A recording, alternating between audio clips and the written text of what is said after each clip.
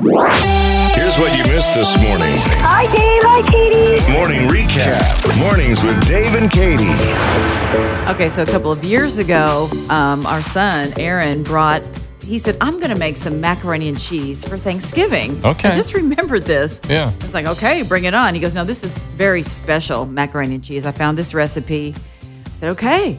So he went to the store, got all the ingredients. It had like 5 different kinds of cheeses in it. Ooh, I like the way this is and going. that's where the designer came in. Very fancy cheeses. All right. So he goes, I'm going to make a double recipe because it looks so good. I'm going to take some here, take some there.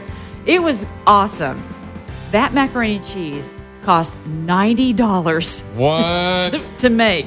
Incredible. 2 just regular sized pans of macaroni and cheese. Okay, so the different cheeses. Now, what about the noodles themselves? Was it good old-fashioned macaroni noodles? I think so. Yeah? It was all about the cheese. All about the cheese. It cost so much. Wow. It was good, though. But it was good. It better have been good. Yeah, it was. Are you talking about this $70 macaroni?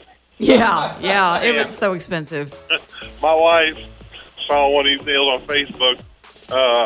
It's been a couple of years, and I ain't making it again.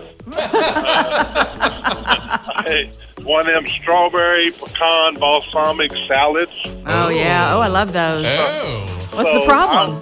I went, yeah, exactly. The problem is that $70. I went up to the research and got all the ingredients, and instead of us going to Applebee's or somebody and getting that salad, Yes.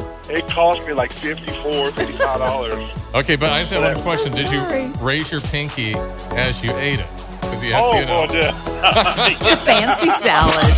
Dave and Katie in the morning. Dave and Katie in the morning. On 94.1 KXOJ.